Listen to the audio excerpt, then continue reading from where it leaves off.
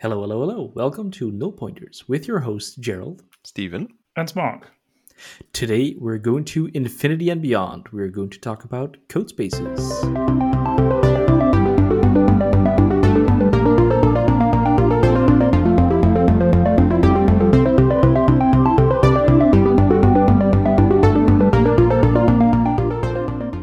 So, how cool would it be to have just like a serverless development environment where you don't have to worry about the hardware that it's running on, all the SDKs, all the gigabytes that you have to install? You just go to a URL, you open the thing, and you can start coding. How awesome would that be? You could just focus on the thing that is most important to you, which is developing. And that's what's going to be the subject of this episode. We're going to talk about code spaces, a subject near and dear to my heart. But first, as always, let's go into a little bit of news. So, Mark, I know that you just went on vacation. Of course, all COVID safe. I'm sure. Of course. What did you do? Well, so Switzerland is mainly mountains.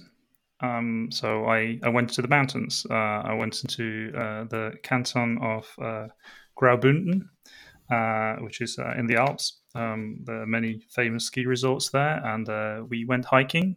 And there was the Swiss national holiday on August the 1st. We were there, and it's like a tradition that you put fires, bonfires, the English term, like big fires on mountain tops, and that was really nice being in the mountains in front of a big fire.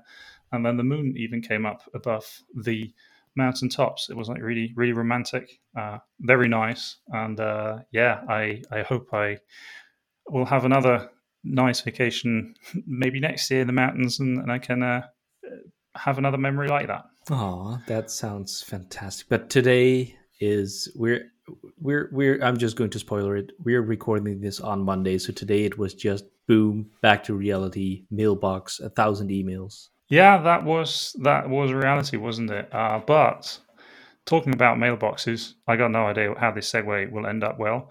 Another thing that was this Monday is I think it's quite hot out there, at least here in Switzerland. We got above 30 degrees Celsius, which is probably about 3,562 Fahrenheit, something like that. That's about right. Uh, yeah, I thought so. And so I must say, one thing that I'm missing about the mountains is the nice, cool air. So how are you guys dealing with this nice summer heat? I don't think you can deal with it if you are not born into it, I guess. It's feeling pretty Mediterranean down here in the Netherlands, at least.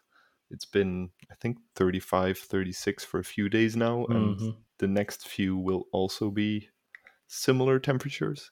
I think all the way till Friday. I just Oh spoiled. boy. It's Monday now. I think it's all the way to Friday, and then whenever it ends, it's always like with lightning and thunder and all those kinds of fun Yes, it things. always ends bad. And thunder, I don't have good experiences with that.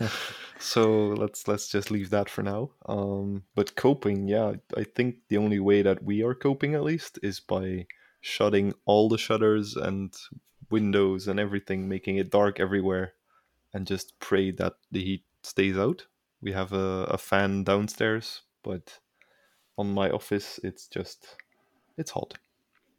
Yeah, same here. I'm all the way up in the attic and it's just very warm and we have the same thing. So we're actually in a region in the Netherlands because I know for a fact that it's not everywhere like this. But yeah, we have those shutters on the outside of the windows. So that means you can make it like very dark on the inside, which is good. But it also helps in these situations where the sun comes out and you can just put them down. It's not very great work environment because you don't see any sunlight, but it helps cope with this incredible warmth because yeah, it's not that often here. It's just a few days, maybe weeks per year. So yeah, not everyone has air conditioning installed. I see more and more people installing it now, by the way, and we're thinking about it as well. So but for now, just have a fan, lots of water. Yeah, same here. Same here. I must say, in Switzerland, ACs are becoming, you can see them more and more.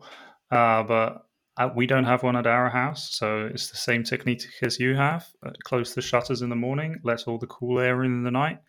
and then just hope that your home is insulated well enough so it can resist this heat wave until it ends.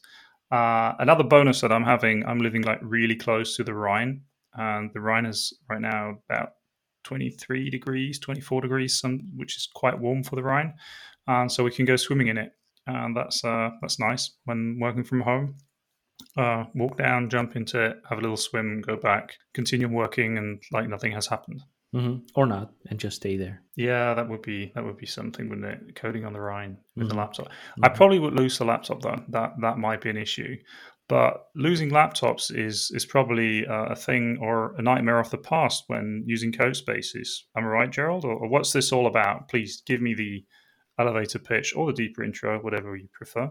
That's absolutely right. So what you can do with code spaces is basically what's happening right now is that the IDE basically, so the thing that you're typing your code in, and the engine, let's call it the engine that does all the hard work, is going to be separated, so that the engine can run where everything runs in the cloud.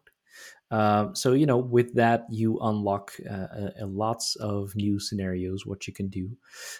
So basically, what CodeSpaces is right now is like this cloud-driven IDE, which runs on Azure, and all the really like compute-intensive tasks like compiling, debugging, that runs in the cloud. So basically, I think what we're trying to do is like very simply put, is to overcome the problem where you have the README file. So you can throw that away. You don't need that anymore. You can just spin up a code space and it will have all the bits installed that you need to start developing right away. So you don't even need that README anymore because you can just start writing code, running the application right from starting a code space. So that's very very short for what it is. That sounds really cool. And you touched on some really cool stuff there. So that means I can actually run this dev environment on my iPad, either maybe on my iPhone. So iPhone, I mean, in theory, probably you could. I don't think that's something that you would want because that means a lot of scrolling and things, and yeah, I don't think you'll be very happy doing that.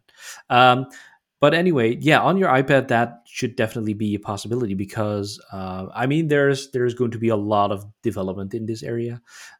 So because everything is going to be separated, you could even there is a private preview right now that lets you run like the full Visual Studio 2019 on Windows, basically as a thin client, and that connects to a code space in the cloud. So yeah, it does all the hard work in the cloud, but you're still using Visual Studio 2019 on your desktop with IntelliSense. All the things that you know and love are just running on your desktop. But the other thing that's very cool about this is that it uses mainly VS Code at this point, and VS Code runs as is it Electron? I think so. At least it's a lot of TypeScript and JavaScript kind of things, but it's basically a web-based application. So a while ago, VS Code already ran from within the browser, and that's also now what's happening with code spaces. So if there's another private preview running for GitHub right now, and I'm in that private preview, as you would probably expect for someone who's working on this actual product. And the real cool thing is that in a repository, you could click like, does it say clone or code? I don't know. And you click on it and it says like, okay, do you want to download this as a zip, or do you want to, I have the GitHub desktop client installed as well, or it says, do you want to open this with your GitHub desktop client? But now also in that same dropdown, I have a button that says open in a code space. And the only thing it does basically is bring me to a new web page, which loads a VS Code, exactly like VS Code interface, with all the code and everything that I need. And yeah, I can just start coding. That's super cool. So does that mean in the future, when I'm dabbling with a new open source project, I'm just trying to browse through the files, I can actually explore the repository without having to clone it? Or yeah, when I'm just want to find some class or so, I can just easily go to definition and stuff like that. Yeah, absolutely. So, I mean, sure, there's probably, if you are power user enough, there's probably going to be some limitation at some point. But all the things, all the IntelliSense, the IntelliCode, go to definition, whatever is all there.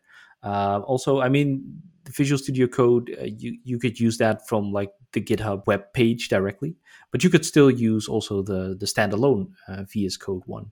And what they have in the works right now is also something that is called, I think, extension syncing or whatever. So VS Code has a lot of extensions, and for all these kinds of things, right? So if you're working on C# code, it will pick up on that, and it will even suggest you like, hey, you might want to use these extensions to actually debug it. Same goes for Python or JavaScript or I don't know, all the things. Yeah, you can automatically sync these extensions. These will also be available then in the environment that you spin up within GitHub, and you will have all the support and all the things that you're used to on your actual desktop environment. So if I'm at a birthday party and I'm really getting bored, I can just walk on to a computer and start coding. Yes, exactly. Yes, or like Mark, if you think like, okay, I've seen the moon, I've seen the mountains. Let's pop out that iPad and do some hardcore coding, while your wife is, I don't know, reading some kind of Love novel, love romance novel. Thank thing. you. I was looking for that. Romance novel. That's something you can definitely do. Yeah. While pretending to relax. That sounds great. And you're telling me that this will happen without my Chrome service eating up almost all of my memory. I can't make any promises about that, but yeah, I mean, and of course, you mean Microsoft Edge, right? Yeah, of course. So I don't know. I mean, there's probably going to be some RAM eating or that kind of stuff going on, but probably not more than any other big web application that is out there. That's super cool, especially the part. So I can like define my ID, my Visual Studio Code on GitHub. Like I have it now locally with all my favorite plugins. Did I understand that correctly? Yes, exactly. And it can even be the other way around. If you go, so hypothetically, if you have access to this private preview and you would go, for instance, to the Microsoft Docs, any Microsoft Docs repository, there's also the other way around because, you would also, there's different scenarios possible with these code spaces. You could use it for like the thing that you mentioned on GitHub if you want to contribute to open source software, but you don't want to mess up like your whole local environment with all the bits that you need to set up. I mean, then all the fun is already out of it, right? If you first have to download all the things, get a specific version of whatever, then I'm already done. I've lost all fun, and I don't want to do that. But what you also could do is like set this code spaces thing up for a specific environment. So maybe you have some kind of legacy application that requires a specific setup for your dev environment. And of course, you just have your personal preference. Maybe your code space runs in dark theme, and you have the what's that font that everyone is crazy about, the Comic Sans? Yeah, that one. No, the other one. I can't remember the one. What kind of font are we talking about? So the one specifically for development by Microsoft. Oh, Cascadia. Yes, exactly. Is that the one with the glowing fonts? I still am looking for the name with the one with the glowing. Did you ever see it? Like some are writing and then the highlighted words sometimes seem like they're glowing. I have no clue what you're talking about. Am I digressing here? Yes. You were saying fonts? Are you drinking again? Not during the show. Never during the show. So you want to maybe use that specific font. You want to have all these kinds of personalization, maybe on your actual like personal level or on the dev environment level. So there's basically two ways that you could do it. One of them is the def container, which is basically a JSON file. And in that JSON file, one of the things that you can do is specify the extensions for VS Code that might come in handy for editing this particular repo. So, coming back to the Microsoft Docs repos, if you go in there and open that in a code space, it will have a def container file, and it will automatically pull in the VS Code extension, which is, I think, the Docs authoring extension or something, which has a couple of tools because the Microsoft Docs have a specific markup for some things. So it will pull in some things that will help you to make contributing to the docs easier by pulling in that extension for you. So you can also configure like how people will start up this code space, and you can provide them as the maintainer of a repository with the extensions that you think will come in handy for editing it. That sounds actually quite cool. So I imagine this is probably primarily for web projects, or is that for any project where you can set up a Docker container, or what is it? What do I have to think here? Like, I think for one, like web projects would be quite cool. So I could just like say which linters I choose and all that, and it just will be all packed into Visual Studio Code, and whoever starts editing the stuff will be formatted correctly. But can I also choose some heavy lifting stuff? So I think for now, indeed, we're focusing on making the concept work. And I mean, web projects are a very suitable target platform for this because it's very easy to run that somewhere else and spin up a browser window and see if it does all the things that you intended it to do. And of course, the other things is just like writing libraries and console applications and that kind of things. So that works too. I'm not sure if I think that's in private preview as well, where you could do C++ things. Um, I think that's like the main focus right now. And of course, I mean, if this all works and people are happy with it, then yeah, we will certainly find ways to expand that into desktop applications and other things as well. Definitely. Yeah, I think especially on the as mobile developers, obviously, if at some point you want to venture into UWP or something like that, but you're on a Mac, especially with the Macs that are coming that don't allow you to install Windows anymore, it might be a better option to just spin up a code space and do the Windows stuff and get back to normal again. Yeah, yeah, exactly. So, I mean, we're probably somewhere is making plans about all of this. I'm not aware of any. Trust me. So, I think there's a lot of work to be done before that happens. Also, like with the Xamarin stuff, would be a really cool use case, definitely. But and I think very useful because of all the hardware dependencies and cross-platform stuff that's going on. But yeah, I think it will take a while for that to actually happen. But Mark, you mentioned indeed the containers and what it's running on. So yeah, we have like the Linux variant. I mean, in the background, this all runs on VMs, right? I mean, the cloud is just someone else's computer. So for Linux, it's basically very easy because it just runs on containers. So it's very easy to set up, very lightweight, very fast as well. For Windows, we are spinning up actually like full blown VMs. So yeah, that runs actual Windows, and you could. I mean, if you would have the ability, you could RDP into it, and you would just see the desktop. So running desktop applications on that would definitely be possible. Then the only air quotes problem would be to how to get that output back to the user.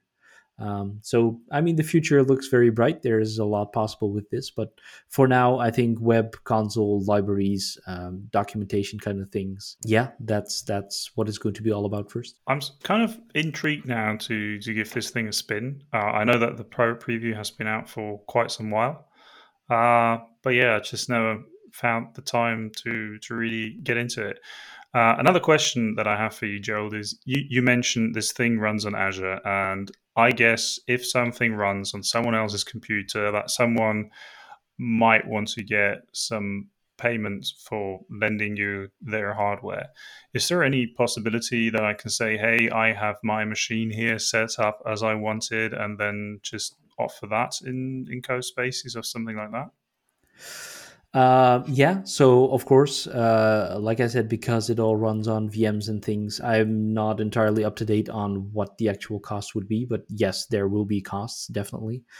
So there is also the option that would let you suspend your code space after a configurable amount of minutes. So I think it starts at 5 minutes up to like 2 hours. If you don't touch it, it will suspend automatically and it will cost significantly less. But if you have like very specific use cases or that you really have to run something on the hardware that is on premises, or yeah, if you want to try it for free, maybe, I don't know, there is or there will be the possibility to also run it self-hosted. Does that mean I can use an instance with setup MS SQL Server and some private, making air quotes here, data stored on it?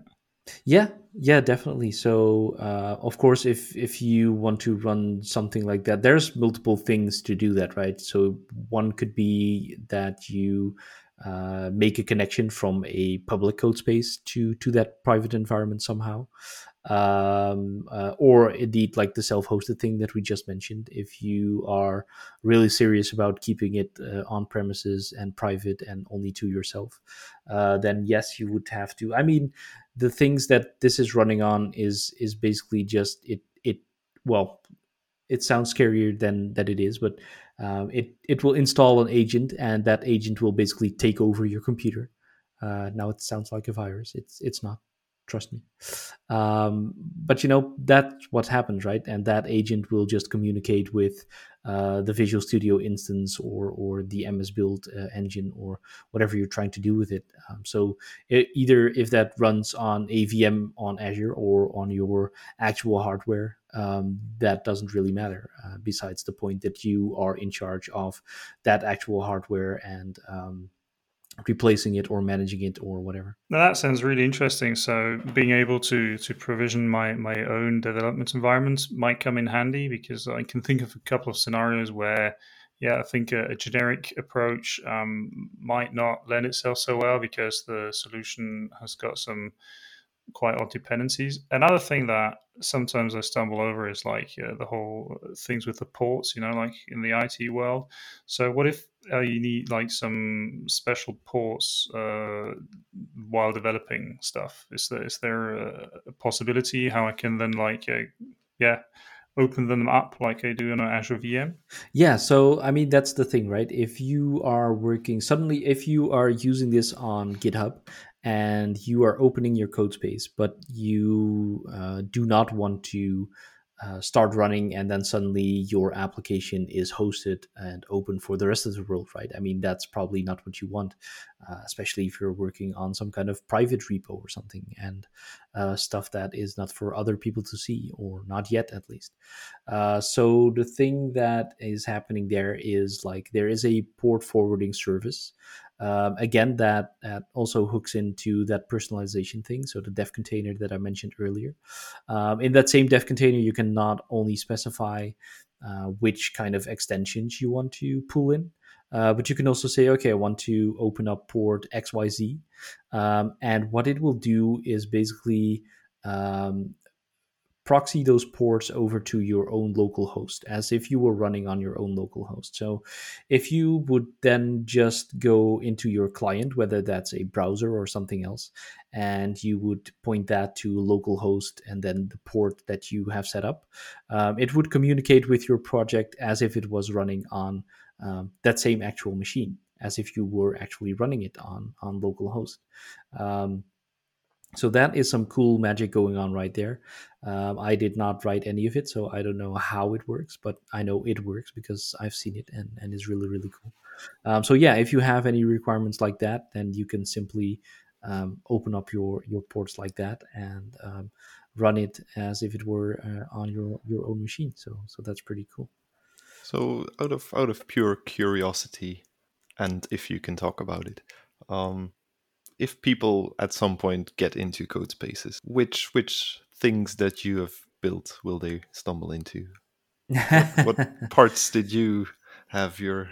So I'm on the. I mean, it's a big team, and though that big team is split up into multiple smaller teams, as you would expect.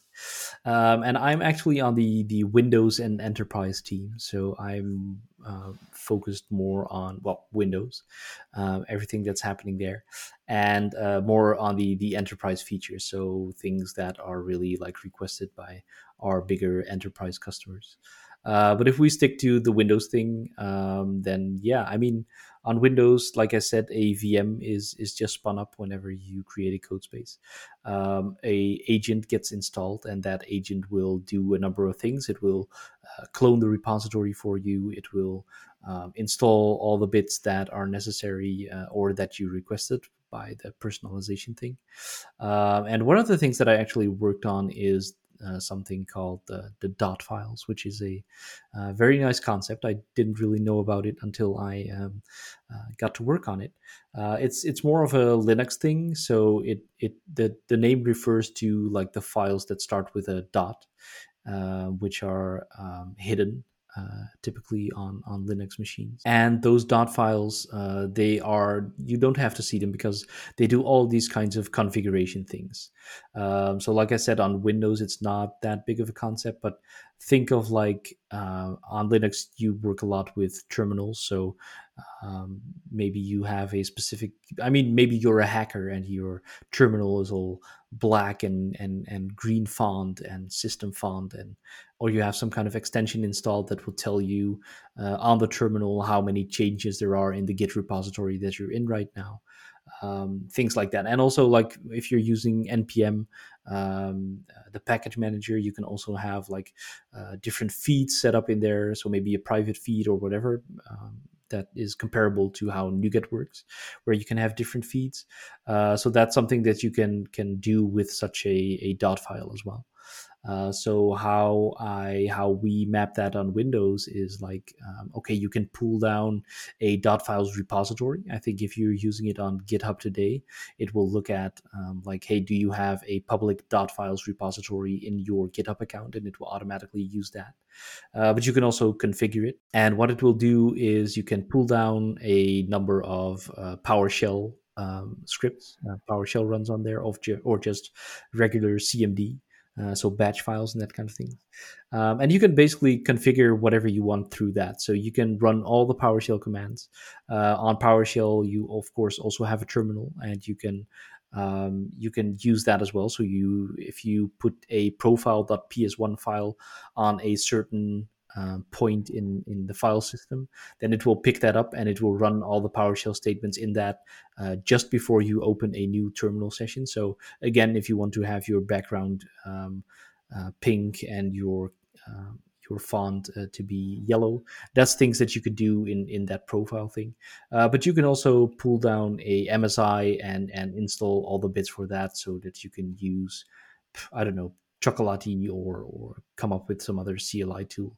You can basically install all the things through those dot files and configure your whole machine and configuration the way you want, and use it all that way. That's one of the bigger things I did right now. One of the things that was just announced is that the only front door for code spaces will be GitHub. And GitHub right now only does Linux.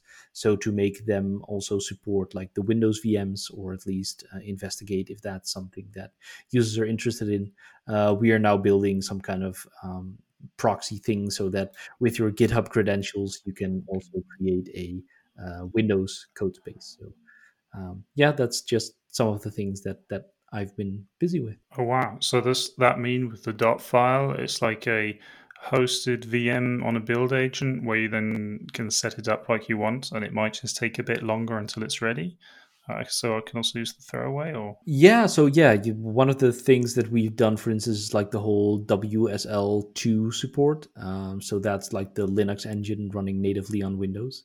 Mhm. And what I've seen someone do, because we also needed to add the support for that, my colleague Anjay from Slovenia worked on that. And one of the things that you could do, I mean, it sets up the Linux engine, but it doesn't install a distribution.